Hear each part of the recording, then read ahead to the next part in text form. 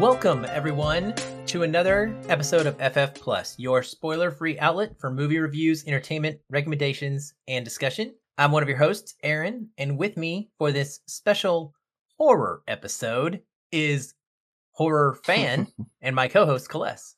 Hello. Hi, everybody. Yes, sir. We are going to be talking about some scary movies today.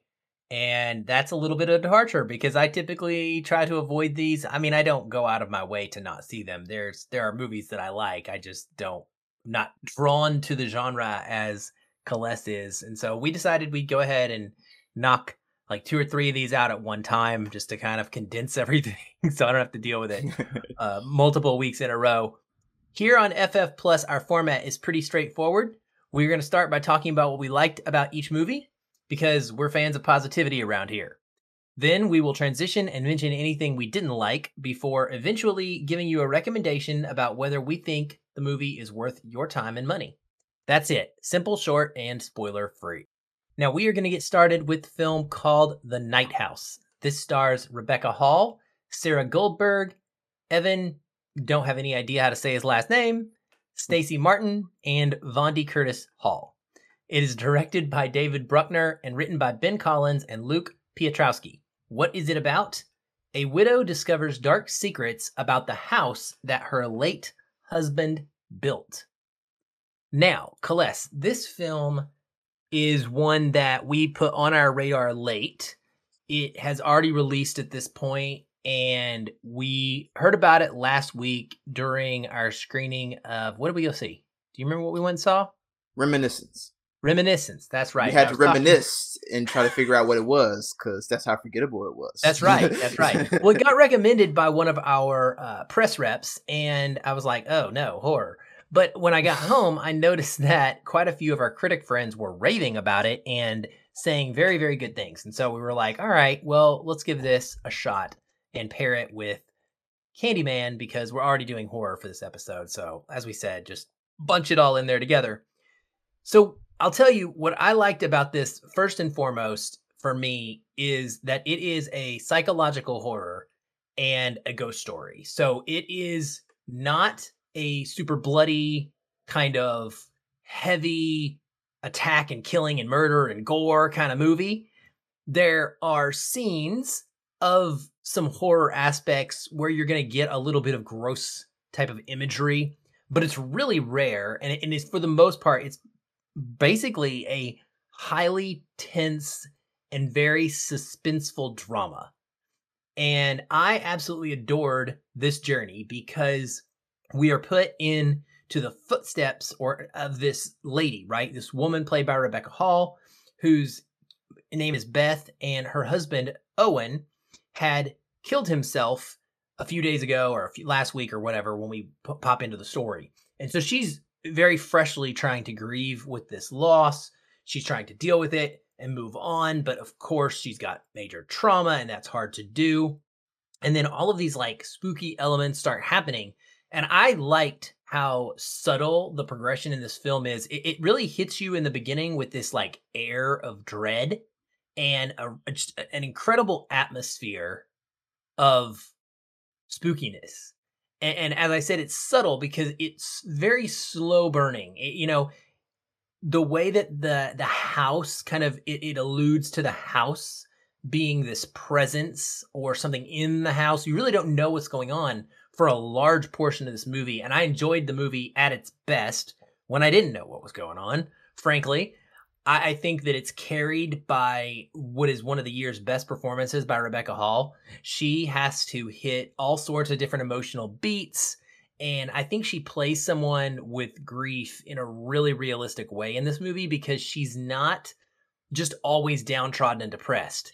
She goes through stages, but they're not distinctive stages where you'd be like, well, right now she's in stage 3 and then she's going to move to stage 4 and then stage 5. She does things like act real sarcastic or not be able to kind of handle a conversation because she's drifting off into her thoughts because or falling asleep because she's not getting enough rest.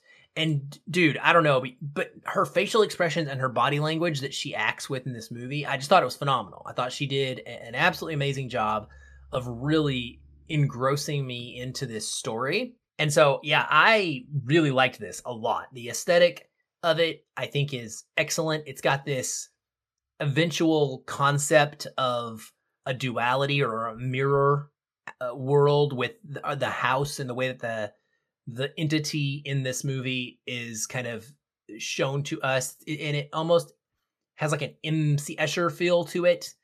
The way that the architecture is, there's some cool visual stuff with the camera work where the way the camera uses angles with the house itself and objects in the house, it makes it look like there's something there, and then the camera will shift and you'll notice like it was just all about the perspective that was scaring you, which is terrifying because it makes you think about like those moments where you would wake up in your bed at night kind of like with this weird feeling, and you'd see a shadow perfectly aligned at an angle on your door, and it would look like something absolutely horrific or scary. And then, a tree would blow in the wind and it would move and shift, and you realize that, oh, there was really nothing there, but you still had that feeling in your body of like, okay, but I'm still scared. And that's what this movie did to me. And so I really liked it, man. I was all in on it. I was super glad that we got a chance to watch it. And it's one that I will be highly recommending for people to go see. I think the sound design's awesome. Yeah, I thought it was great. I mean, did you have a good experience with it? One of the things that I hope that many people will talk about and hone in when it comes to psychological drama of this film is this conversations that it has about suicide, mental health, loneliness, grief, and the shell shock feeling it is to lose a loved one, and how when you lose somebody that you care about, nothing else in your life kind of matters. It kind of resets everything. It kind of makes you rethink about how important is this and how trivial life and unpredictable life can be. There's a scene early in the film where Rebecca Hall's character, she's a teacher, and this mom comes in and she's wondering why her son got a C in this class. And she's kind of talking to her, but this woman doesn't realize that Rebecca Hall's character, she just lost her husband.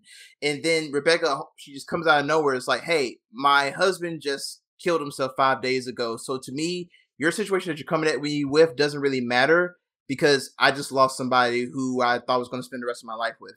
And it's not something to where you feel like so bad and down and out that it kind of takes you out of experience, but you kind of get a connection with her character, and you kind of understand just how isolated you can be. Like, even though you may have family or supportive friends who are there to see you through, it still doesn't feel the same, especially with someone that you cared about, that you loved about.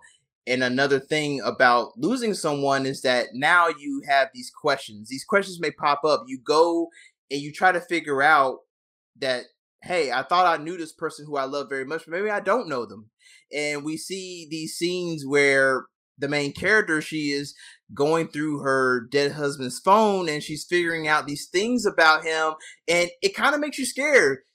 Think about all of the marriages that we see that we think looks happy and everything, and how people will say that they're together for 10 years, and then one person will wake up one morning and be like, hey, I fell out of love with you. Like, it's over. Like, that's the thing that really that makes me scared the most, especially for me being in a long-term relationship. Like, I trust my girlfriend and I love her, but there's always that fear in that sense that, hey, I could lose this person, or maybe this person may not be the person who I think they are, or maybe I may wake up one day and this person just decides to leave me. I think that is another key component of the narrative that I was able to latch on to. For me, the horror aspect, I'll get into more of the dislikes. It lacks the bite of what the psychological drama narrative is really hinting at. Like you said, Rebecca Hall, great performance. She was one of my favorite parts of Godzilla versus Kong, I meant, earlier this year. And it's never an easy task for an actor to be giving a whole film to carry on your back. Most of the time, actors are very thankful to have supporting actors who can come in there and give them a break, take over a scene, and then they can come in when they're rested and take it right over again. But Rebecca has to do most of the heavy lifting for this film, because she is the most viewed character. She mostly is in every frame of this film, and the supporting characters are just minor set pieces. So she's given a hard job, and she passes it with flying colors. Great performance. The cinematography, it's all hers. It's all her perspective. Yeah, it's almost like a one-woman show if you could think about it. Definitely. I like Vonde Curtis Calder. Like, Oh yes, I just said his name completely wrong. Vonde, what is it? Vonde Curtis Hall. Oh, I said it right. Okay. Yeah, you Yeah, said I it like right. Vonde Curtis Hall. I mean, I like him in almost everything I see him in, but there's something so calming about that man's ability to act like your grandpa. So he legitimately feels like the kind of guy that you would want on your side, or a nice neighbor, you know, and that's who he plays in this film. And it's kind of refreshing, honestly. I mean, I don't want to be all racial, but to have this elderly black man who has also lost his spouse, who's living alone, who is almost, he's very caring and comforting, and he looks out for this newly single white woman, and he looked out for the couple when it was the white woman and her husband, and like he's just a great guy to be around. In a lot of films, it feels like you put that side character in a different light, but not the case here. And I like that. And he's not in it much, but every moment that he was in it, man, he just has a way of I think, just making the screen light up. Fully agree with you. Another aspect is the sound design. There are a lot of times where the scenes will play out with no music, but then you hear these little ticks or these little crashes or these little bumps, in the background, and you're kind of just wondering, like, okay, where is that coming from? You're kind of put into the perspective of Rebecca's character and her being in this big house alone. She doesn't have a husband to keep her safe. She's feeling kind of like weak. There's even a scene where she is on the computer looking for guns. She's feeling frightened. And that's another thing that goes back to the psychological aspects, is that as humans, when we're with somebody, we like to feel safe. And that's more in the case of a woman than it is for a man. Because as a man, we're seen as the more stronger, the guys who are able to take the punishment and be able to take out the punishment if need to. A woman, she's more meekly, more soft, somebody who's very nurturing. And it's a great dynamic when you have a relationship for a woman where you can feel safe and feel protected. And it brings me back to another one of these like strong thematic themes in this film that really put it in the mind of more of an art house horror film than just a typical horror film. And that's a good thing, because slashers and just like monsters coming out of a frame and just scaring you, like that stuff is all kind of played out now. I think now I like to see, for me, my tastes are more when horror gets psychological, when it's more about making you think and more about surprising you with how it makes you scared and how it gives you these creepy vibes, but without the obvious cliches and tropes. Yeah, I think your point earlier actually about her going through his phone is such a great example of that, right? Because that's horrific in a lot of ways. What you find and what we see her go through is an experience where she is taking a risk. And one of the characters in the film, one of her friends even tells her at one point, she's like, "Do you need to know?" She's like, "Was your relationship with him amazing?" "Yes, it was." "Then what matters? Does it matter? Do you need to know these details about what was in that phone? Because is it going to make anything better? Can it Mm-hmm. only make things worse?" And it's like, it's weird because there's an element of this where we almost choose to, keep the grief going. We almost look for reasons to have a hurt in a Yeah. lot of ways. Like we're kind of like waiting for the other shoe to drop. Like when we feel like everything must be great. No, there's got to be something in the room that's secret, and we see that here, and I like how that got shown as well. Well, you did say that you had some dislikes, so I'll let you go first because I really loved this, and with the exception of the way the film wraps up, it was an absolute banger for me, and that was my only kind of criticisms. But I'll let you talk about it first, and then I'll just jump in. I really don't understand why this film needed to introduce a supernatural kind of occult angle to the story. Like, for me, Because it's a horror movie, and dude, I am with you. I hate it. Go ahead, go ahead. I'm okay with this rant. For me, it brought me to the mind of a film like Hereditary, which dealt with almost the same kind of aspects of secrets, and just like learning about somebody's true colors and being frightened of it. And I can understand why it's introduced and why it's brought in there. It adds a different dynamic to the whole conversation about this woman in, okay, should she be grieving for this husband? What does she think now? Like, does she still love this man after learning about all his secrets? But it comes in as kind of forced, and it really lacks the bite of what the psychological drama aspects of this film do. If this is a film fully, just strictly, just paid attention, just straight to the conversations about mental health and suicide and this loneliness of this woman, and she feels like that a ghost and spirit is haunting her, then cool. I'm fine with that. It could be, I thought we were going to get a movie like A Ghost Story, with Casey Affleck and Rooney Mara, something that is original and a unique take on the aspect of loss. And it feel like it was heading there. But then we get to the second half, and then, they introduce all of this crazy and, just very just sickening kind of horror. And then, the film kind of gets away from what it was doing best. They introduce a lot of things in this occult subplot, a lot of things that don't really even get addressed or resolved by the end. Like, literally by the end, you see that a big change is taking place, and then afterwards it's just over, and everything is wrapped kind of with a bow, and it doesn't really make sense to me. It really feels like that the horror in this film is just there just for the sake of trying to scare people, and it's not really following the journey of what the first half was really giving us. No, I'm with you 100%, and that's why the ending doesn't really work for me. The director himself actually is on record during an interview about talking through this. He said that even people on the set were not fully sure how the film ended, and that they felt like the film still had secrets from them, which I don't know that that's a good thing. If you yourself don't know all the, like, it sounds cool on paper. It sounds real, like, artsy, right? Like, I made something that even I don't understand. But I think it shows on the screen. I think that uncertainty does come out, right? With how it's portrayed to us in those final scenes. And while they're visually arresting and interesting to watch, it did not satisfy me for what I needed from the story, like from a thematic core. And I think it's 100% why you or what you are saying, because we go through so much of this movie, and the horror is the psychology of her experiencing grief and trauma.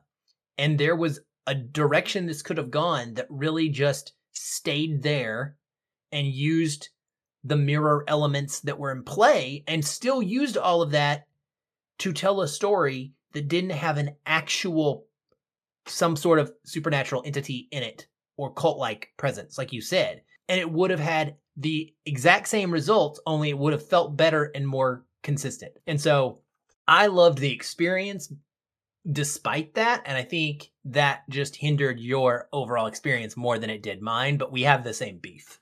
Yes, and also at times the pacing, I know this is a slow burn, and I'm usually a big fan of slow burns, but at times outside of the moments that are meant to like make you jump out of your skin or that really are tackling with some strong ideas, there's not really much holding this film together outside of that. I mean, the supporting characters, they're fringe side pieces at best. They don't really add anything. This is Rebecca's performance, and it really all hinges on her, and she does it pretty well. But it would have been nice to have in Bondi, he does a great job. But it would have been nice to have another party come up in there and kind of take over the anchors a little bit here and there to add some juice to the film. Towards the end, I mean, I was still enjoying and still intrigued, but I was at to the point like, okay, can you go ahead and close this out, and tell me what's supposed to be the end for this, what's supposed to be the end game. And I hate having that feeling for a film, especially if it's a horror film like this, because usually psychological horror is my bag. It's just that the psychological and the supernatural don't mesh well at all. Fair enough, man. Fair enough. Well, this film is currently in theaters, so where are you at for recommendations? Should people go see this one, or should people wait to rent it, or should people just skip it? I say that it's worth a watch. If you want to pay for a movie ticket, go ahead. I'm very cold on that decision, but it's a decent watch. I had a good time exploring some strong themes, and the cinematography is nice. And Rebecca Hall is definitely proven that she's going to be an actress that we're going to be sprouting her name for years to come. It's just that there's a whole lot more that could have been stronger. It had a lot more bite, and it doesn't achieve that. Well, I loved my experience with it, like I said, despite the ending. And so I highly recommend it. I think it is well worth a watch. I would have enjoyed it even more in a theater than at home where I did watch it because, like most horror movies, I think they benefit from an environment that it forces you to be 100% in the moment. Whereas when you're at home, even if you're not checking your cell phone or don't have a laptop up looking at Facebook, there are distractions at home that you just don't have in a theater. And I think that the sound design would be really great as far as how atmospheric the film is. I definitely think it's worth a watch. Now we could talk about the end of this next movie that we're going to discuss, whether or not people should pick one or the other, because it's coming out now. We're a little bit late on this film. Like I said, it's already out. It came out last week. The Night House did. So we're running up on a new film that's about to release this weekend, which means you're going to have to make a choice if you're only going to go see one. The next film we're going to talk about is, in fact, The Candyman.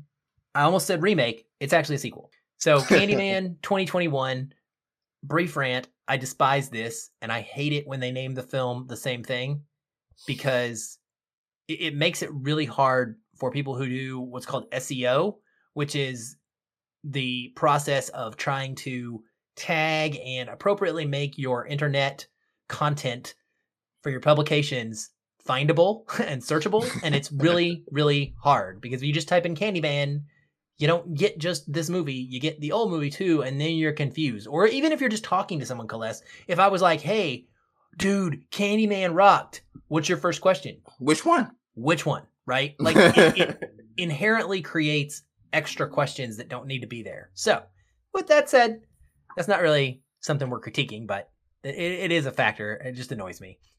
So this film stars Yahya Abdul-Mateen II, Teyonah Parris, Nathan Stewart Jarrett, Coleman Domingo, and also has brief appearances from Tony Todd and Vanessa Estelle Williams, reprising their roles from the original film.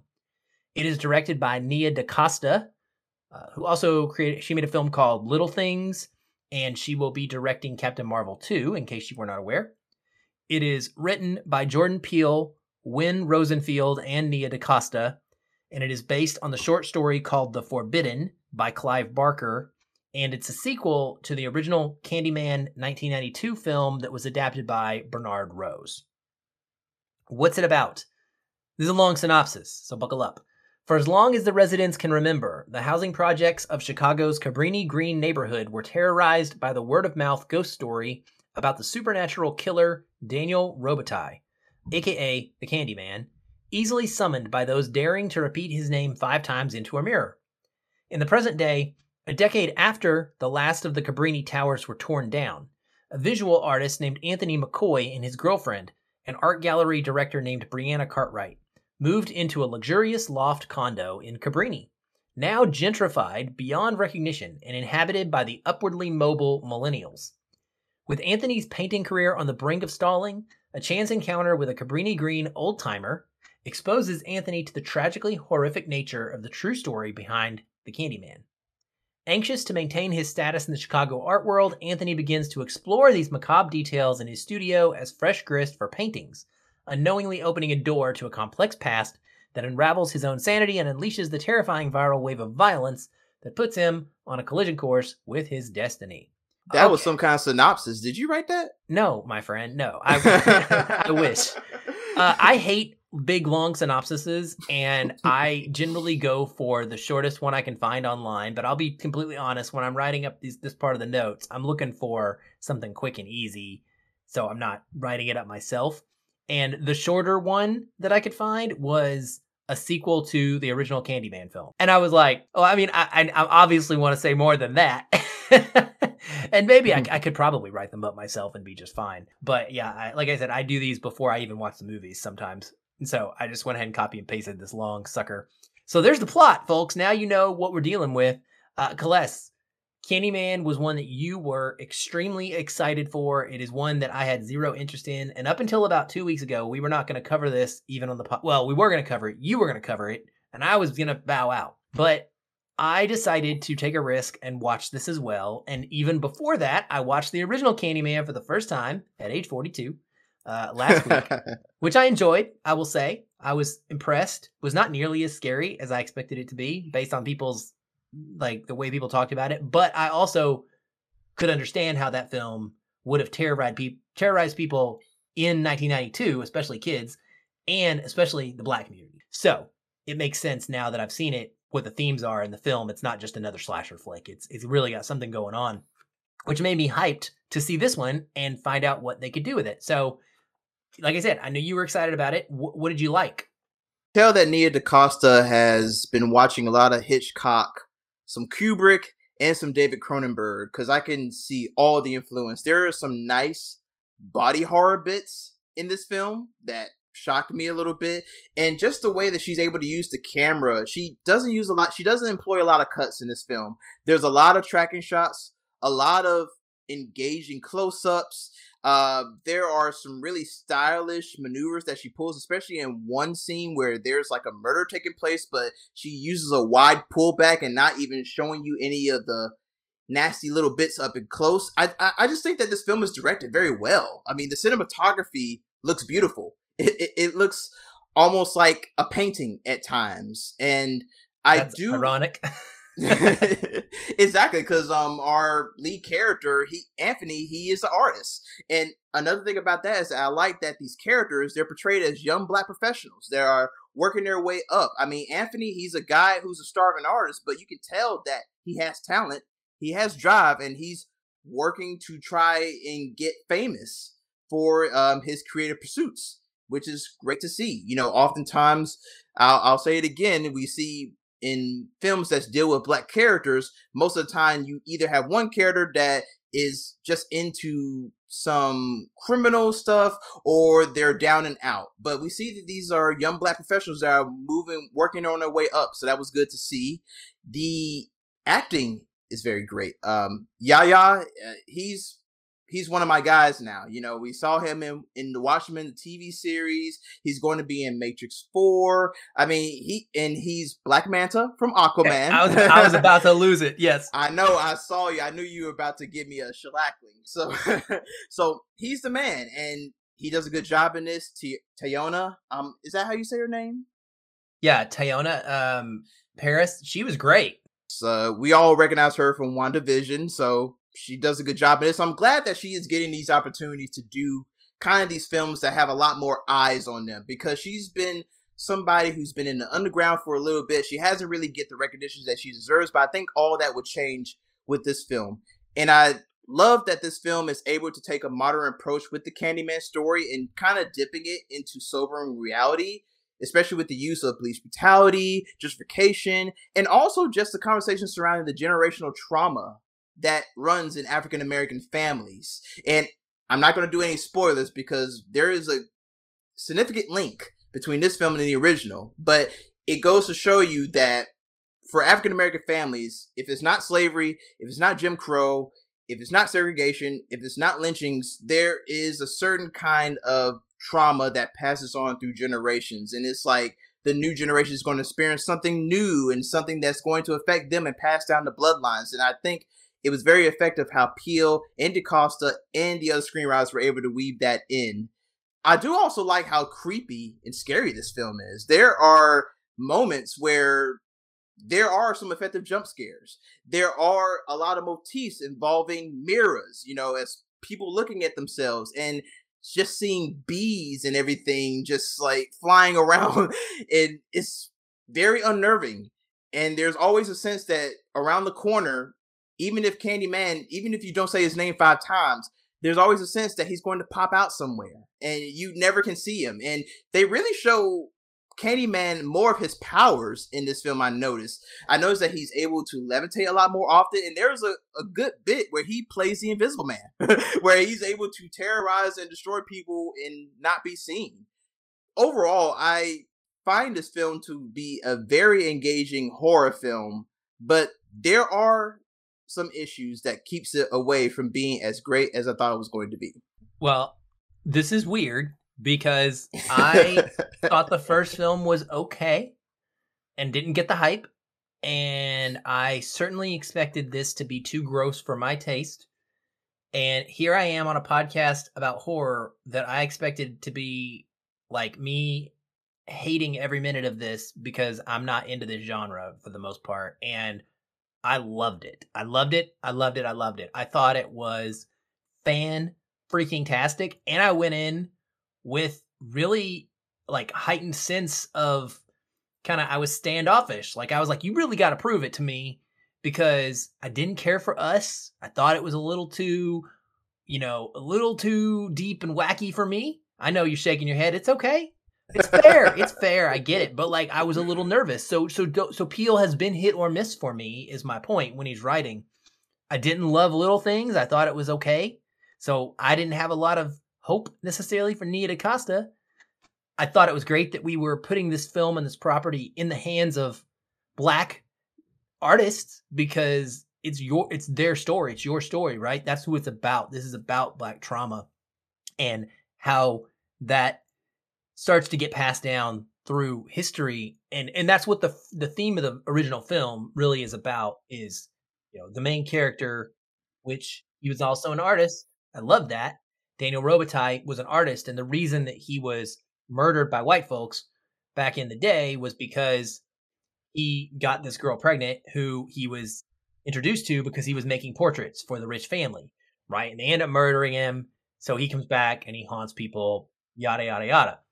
And the way that the themes in this film take that story, that original story, and move them into the modern day, like you said, focusing on the gentrification of that neighborhood, I think it's brilliant because it goes from what was really happening in the 90s where we were creating projects to now what's really happening in 2020 where we're reclaiming that land because now we want it back because we want to use it. And so like none of it is good for the Black community. I say we because I'm white, but like none of it is good for that community. But now you have a Black population that has been sucked into this belief in this system of like they're the millennials, like they're the ones who are living in it, and they actually have to confront that at one point in this film and kind of think about their own place in this cycle and how they're contributing to it. And so for me, I thought that the themes were awesomely explored. I absolutely loved them. I was locked into it this time. It wasn't too confusing. It was right there on the surface. I'll be honest, at the beginning, I was a little worried because they were really, really explaining things a lot. They do, this is going to be in your dislikes, I think, but like they take the time to tell the Candyman story from the first movie, which is probably a good thing. It's done in an artistic, interesting way, which I liked, but that's probably good because you don't want to leave out people who may never have seen it. But then throughout the film after that point, they continue to really talk about that movie and they really just repeat it kind of over and over. Ultimately, I didn't mind it because I think that it's important to link the story themes to this movie. And like I said, I was torn because part of me says, we don't need that. You need to trust the audience and let us just figure it out. But what I ultimately landed on personally was I would rather people get why this movie and why it's horrific versus potentially walking out of it and not understanding it because it was so subtle. So I liked that choice. Ultimately, it did not derail the movie in any way for me. Performance wise, I loved it. Like you said, Yahya is one of my guys now for sure. I mean, I will just watch him in anything. I think he's absolutely phenomenal. His charisma, the way he commands a screen, my goodness gracious. I liked Teyonah as well. I'm excited to see what she does next. She gets to actually have some moments at the end of this film that sort of turns the lens onto her a little bit, where she gets to show her chops. And I thought she really shined pretty bright in that moment. Coleman Domingo, he's much like Von D. Curtis Hall in The Night House. Mhm. Not well, their characters' arcs are very, but I mean, he's in that way where when he comes on screen, he is just, and that's what's so great about him in the role he plays in this movie. He is such a calming presence. He talks to you and you immediately feel comfortable with him and you believe him. And he is just the kind of man that is, I mean, I don't know how to explain it, but like he is just so charismatic without even trying. He just envelops everything on that screen and every aspect of the film, and you are focused 100% on this guy's voice. Like he is that commanding and not in an overpowering way. I absolutely love him. I think he's phenomenal. And so I think using him in this really interesting way was a nice play because it hurt me more because it's him in this role than if it was someone else. Nathan Stewart Jarrett plays the gay brother of Brianna, I believe. I think it's her brother, right? Yeah, it's her brother. I loved him. I thought he was hilarious, and he gets to kind of inject some of the get out nature of Black community in modern day to this story, where you have characters who are reversing normal horror tropes of like, always going to be the Black character that die first. And there's a great moment in this film where somebody's like, nope, not going to be me. You know what I mean? And I enjoy that. Visually, I love the film as well. I thought that the horror aspects were just creepy and dark enough to get under my skin without turning me off. There are a lot of kills that take place off screen. The brutality is not shown. And I think that that's important. I think that's a choice. I think Nia DaCosta is telling us in this movie, like, we've seen enough. We don't need to watch this is not pleasant. Like, I know you're here for entertainment, but the point of this is that it's bad. We don't want to keep this cycle of the violence is continuing. It's a never ending thing, but we don't want to have it happen over and over. So I'm not going to have you relish in it. And the way the camera just captures these events off screen is almost more scary because then we see the after effects of the killings, of course, but we don't always see them take place. The Invisible Man type sequence I thought was freaking fantastic. Like it was, like so good the way it's shot. And I agree. I think to me, Candyman in this movie is way more terrifying. I miss Tony Todd's voice. Like that's the iconic part of Mm-hmm. the original character. But man, watching the 92 movie in this day and age, it's just hokey. Like it's practical effects. I mean, it's not their fault. Like I'm not, you know what I mean? Like I'm not dogging the movie like they couldn't do anything else. But when you put the character and he walks in a big pimp coat and he's not supposed to be real, he's supposed to be supernatural, but he feels like he's completely human. He's just a normal dude. This movie makes you realize like Candyman is an entity, and that was scarier to me.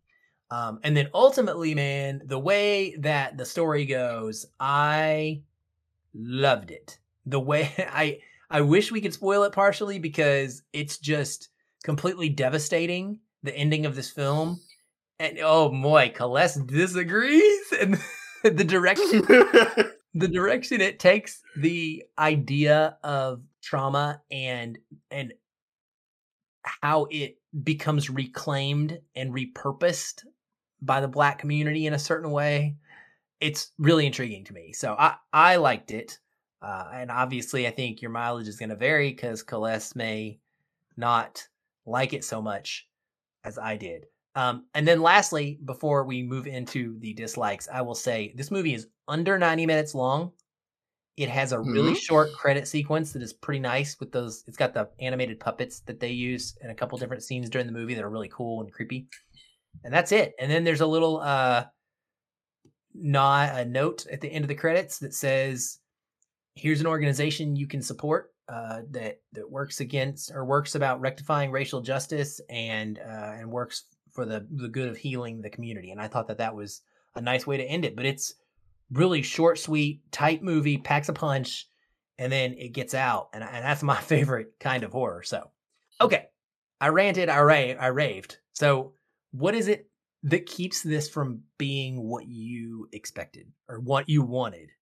Each time when this film delves into the problems of gentrification or police brutality or racism, it felt like, my uncle was sitting me down as a kid and he's like giving me a message. He's trying to tell me a lesson. Like it really just dwells into being on the nose at times.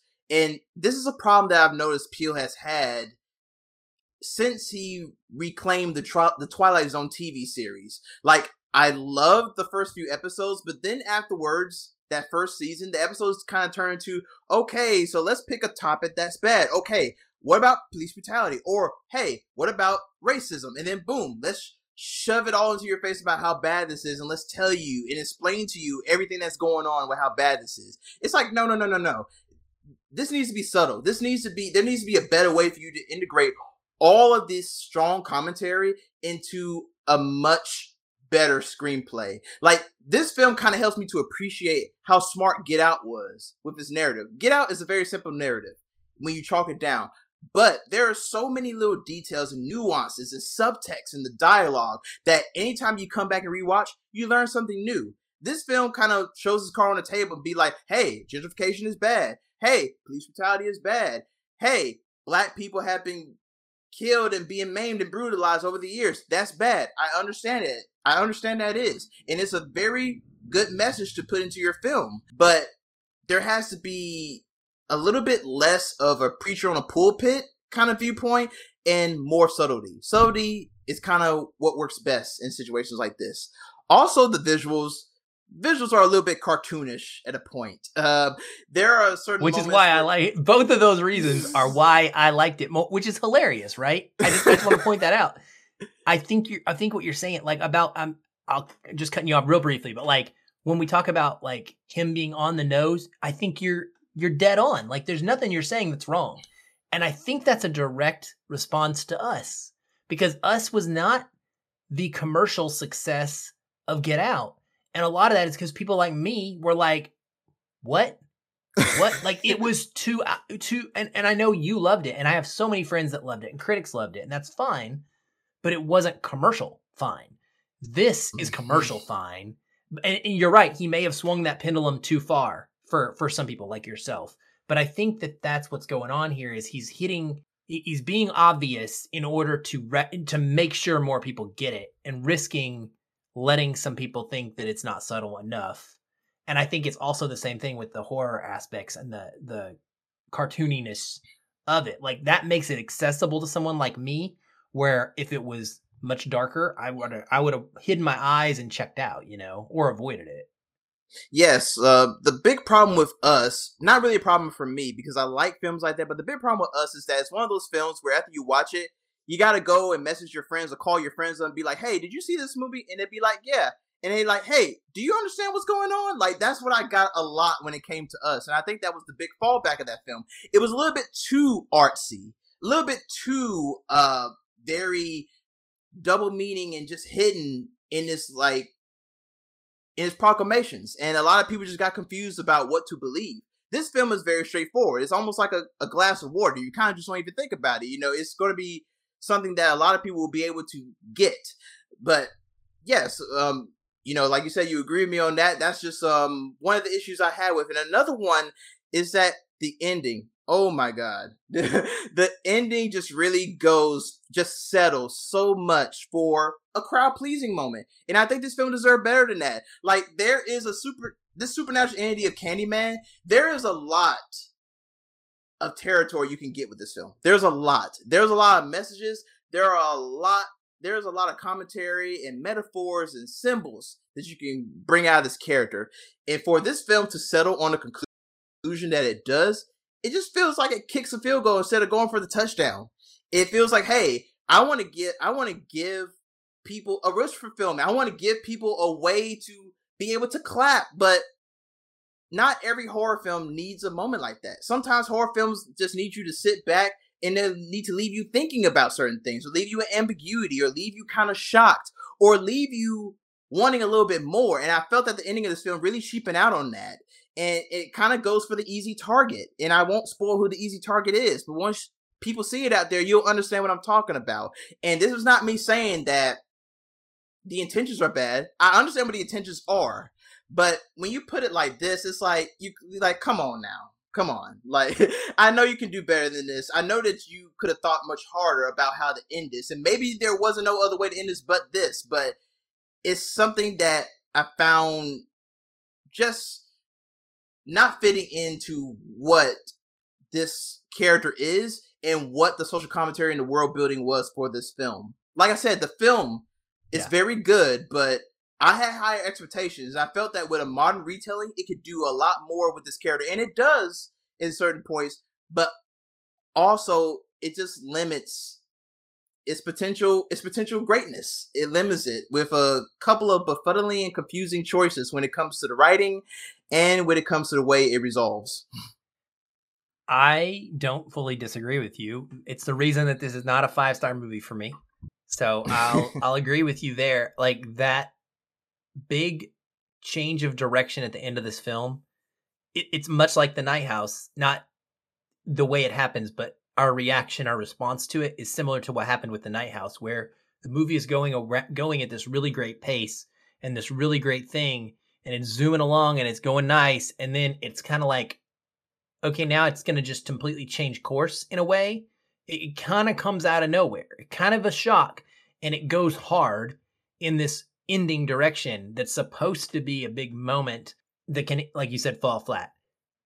It didn't bother me nearly as much in the end as it did for you, which was similar to The Night House. So I think we're learning something about ourselves here, is like, you need that landing to be stuck hardcore. Like, that's important to you. And it matters to me, but I think it matters a little less. So, but I cannot disagree with what you're saying, because and specifically what you're saying about the quote crowd pleasing moment that ends up getting taken against a certain person group that is an easy target, as you put it. It is no question about that. And in this moment, potentially, this is the thing that I find interesting about Candyman in the original film, and then it's replayed here towards, different scenarios in this, is a lot of the vengeance that gets taken out against people is done to people who didn't have they acted under the knowledge that they had. I'll use the original Candyman as an example. I don't mind spoiling a 1992 movie, but when Helen is put into, we're supposed to feel sorry for Helen in a sense, right? Helen is being mistreated because she is misunderstood. Like, she didn't actually commit these murders, but it looks like she commits these murders. We can't actually hate the people that arrested her for arresting her, because they should have arrested her. Like, she should they should have. You know what I mean? Like, they don't know what they don't know, and that's not their fault. And so if you were to punish them and then want me to feel good about that in your movie, that would be a mistake, I think. And I think that's kind of what you're seeing some of happen in this new version as well. One more thing I wanted to touch on was Tony Todd. It's only brief, but the way they put him into this film, I was like, all right, this is what we're doing. This is what we're doing. And you might as well not have been there. You might as well not even put him in there. Might as well. Just leave him out of it and just go on with this new vision. Just don't even harken back to him.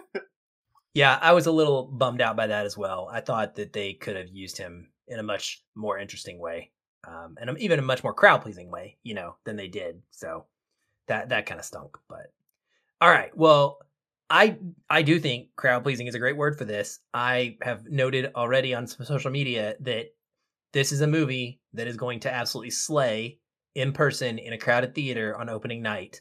I don't think you're going to hit Get Out levels. Like, that was one of the most incredible, because it was such a shocker. Like, I remember vividly. Like, that very is one incredible. Of that, Avengers, Infinity War, Avengers in the Endgame specifically. Like, those have moments and certain things that are just like culture. They just capture everybody, and you go nuts. But I think you're going to see a lot of hooting and hollering and happy. I think that you're going to get that kind of interesting communal really fun atmosphere from a theater viewing of this movie. Because of that, I say absolutely go see it in the theater. I loved it, and I think it's going to play really well. So if you're so inclined, of course, to venture out, this film will be in the theater. When will it be in the theater? August 27th? Is that what this Friday is? Yeah, August Yeah. 27th. We don't know when it's coming to streaming, so go make a double feature. Go see The Night House first, because it's slower, and then go see Candyman and go home and just don't sleep because you probably won't at that point. But I absolutely think it's worth it. What about you? Oh, I think it's definitely worth it. Actually, thinking about it, I think I would have liked it better if it was for the communal aspect. I mean, just having that buzz in the theater, sitting around and watching people just like kind of react to certain moments the way you're reacting to it. There's nothing that beats that feeling. So I think this film is a perfect example of something that is so good to watch with a group of friends or with a spouse or just to see it with other people that you don't know. I think it will be a very interesting experience in that viewpoint. And also, I mean, I think the film is very good. Not great, but very good. And hey, most people go to the theater to just watch a good film. And this film is very good. So I was absolutely recommend it. I'm feeling it for theater viewing. Yay! We came around to a happy point. I like it. Last, I'm going to drop some quick thoughts for everybody, Celeste, on one more horror film because I was like, hey, I have not had Ooh. enough. I might as well just throw it all into 1 week and get it over with until October. So we're going to talk about the movie Demonic.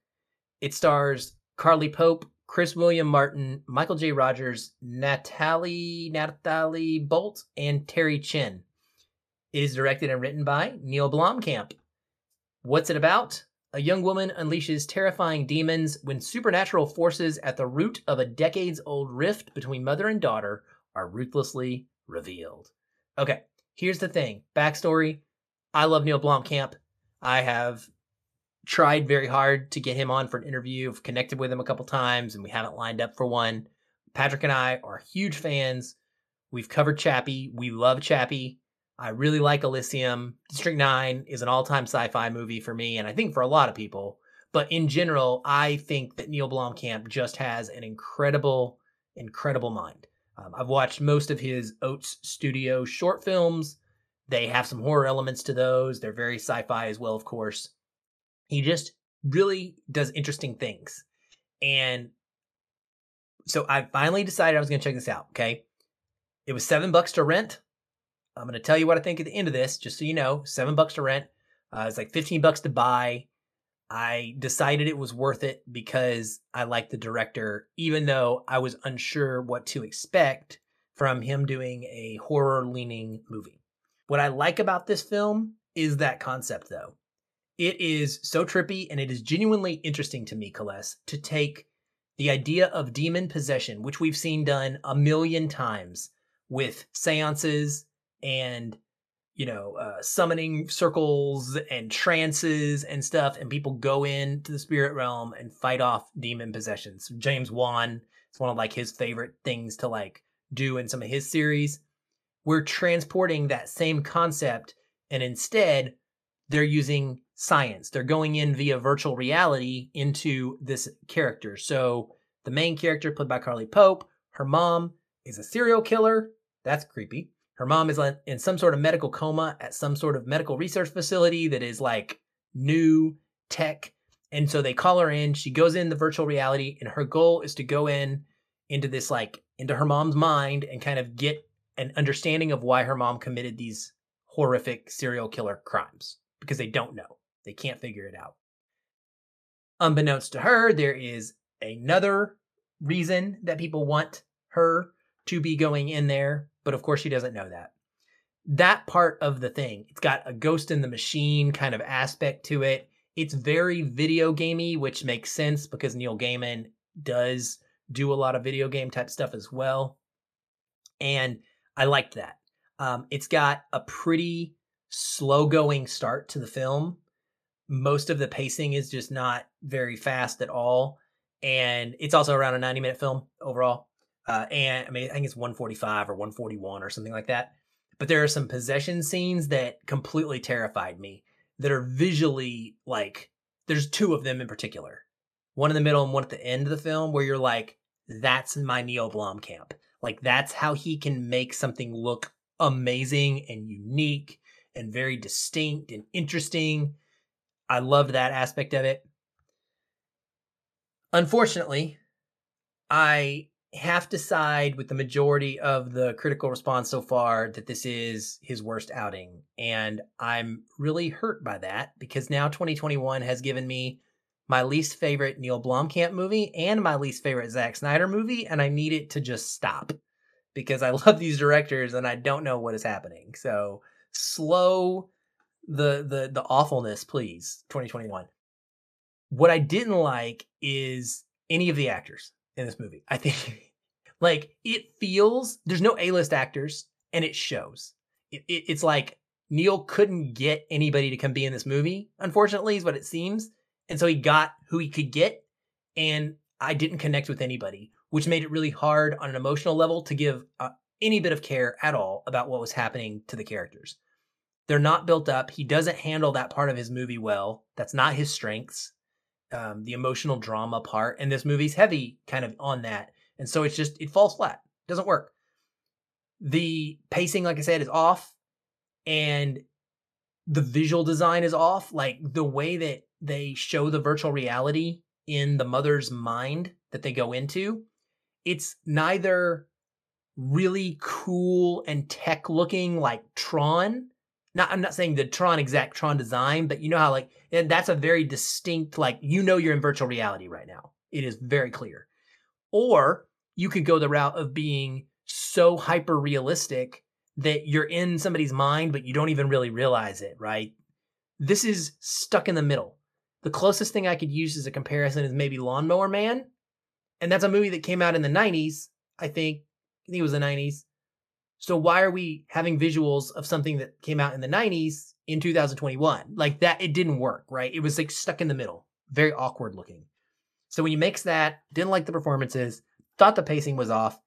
And the most egregious problem with this movie is, on top of the super cool concept of just doing this via virtual reality, it introduces the Catholic Church and an element of a desire for exorcism in a way that is one of the most badass ideas I've heard in a long time, Kales. Like seriously, like I will tell you after the podcast. But it is really, really freaking cool.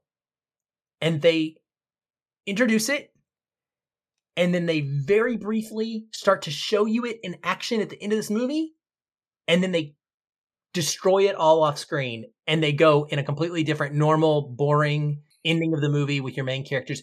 It was such a neat idea. I was talking to one of our friends from SFCS after I watched it, and he and I both were like, dude, give me a movie like literally all about that part of it, that one thing. Like, and that therein lies the problem, is that I was so disappointed in Demonic because I know that Neil Blomkamp has these ideas, and I would liken him to someone like Shyamalan right now, where every single concept they've ever come up with has been interesting to me.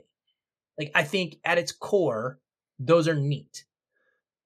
But Neil and Shyamalan, in some of his cases, like, they need to collaborate. There needs to be somebody else in the room to check them and go, let's not do it quite like that. That's a good idea, but let's maybe, show it this way. Or let's maybe take the story in a little different direction. Like, they need help. They just aren't good all the way on their own. And they both have similar arcs where they made absolute bangers on their own. And so now they feel like they can just replicate that. And time has proven over and over again that they're not. They're super talented directors. They have all the technical ability in the world. Like I said, they have genius level, interesting ideas. I want to see their ideas come to us in the best way possible. And that's not going to happen if these two guys just keep trying to do it all on their own. I just don't see it. And so that was unfortunately my experience with this film. It's out now. You can go see it in theaters, or like I said, it's on VOD to buy or rent for $7. Honestly, I will tell you, it feels like I spent my $7, so you don't have to. Feel free to thank me. You can PayPal me at fuelandfilm@gmail.com for that $7 charge. No, I'm kidding. But it's a bummer. It's a bummer, man, because I really love this director, and when I tell you this idea, you're gonna feel exactly like I did, and that's so. What are you gonna do? Unfortunately, didn't have the goods, and I can't, in good faith, recommend this one, especially not for the money that it would cost to see it. If it ever shows up on like Netflix or something for free, absolutely put it on and check it out just to see what could have been. But in hindsight, I wouldn't pay money for it. All right. Well, that is it for us. That's 3 horror movies. Hopefully one of these has piqued your interest. We would love to hear from you about what you think of these films. If you get a chance to see them, you can always check in with us on social media. You can find us on Twitter @FeelinFilm and @BlackNerdMagic, or you can come join the awesome Feelin' Film Facebook discussion group where we talk about movies all day, every day. We will be back soon, but until then, keep feeling film. Hey everyone, thanks again for listening. If you enjoyed the show, we'd love to hear from you. You can leave us a review on iTunes or wherever you're listening. These help increase visibility for the show and grow our community of listeners like you. We also invite you to connect with us further by joining our ever-growing Facebook discussion group. A link to that is in the show notes, or you can just search on Facebook and find us that way. If you'd like to continue the conversation with me, you can follow the show on Twitter @FeelinFilm, or connect with me in the Facebook group. I'm very active in both places, and I'd love to chat. And if you want to connect with me, you can find me @ShoelessPatch on both Facebook and Twitter, but be sure to tag me in any comments so that I'll be notified and not miss you. Once again, thank you for listening. We'll be back soon. Until then, stay positive. And keep feeling film.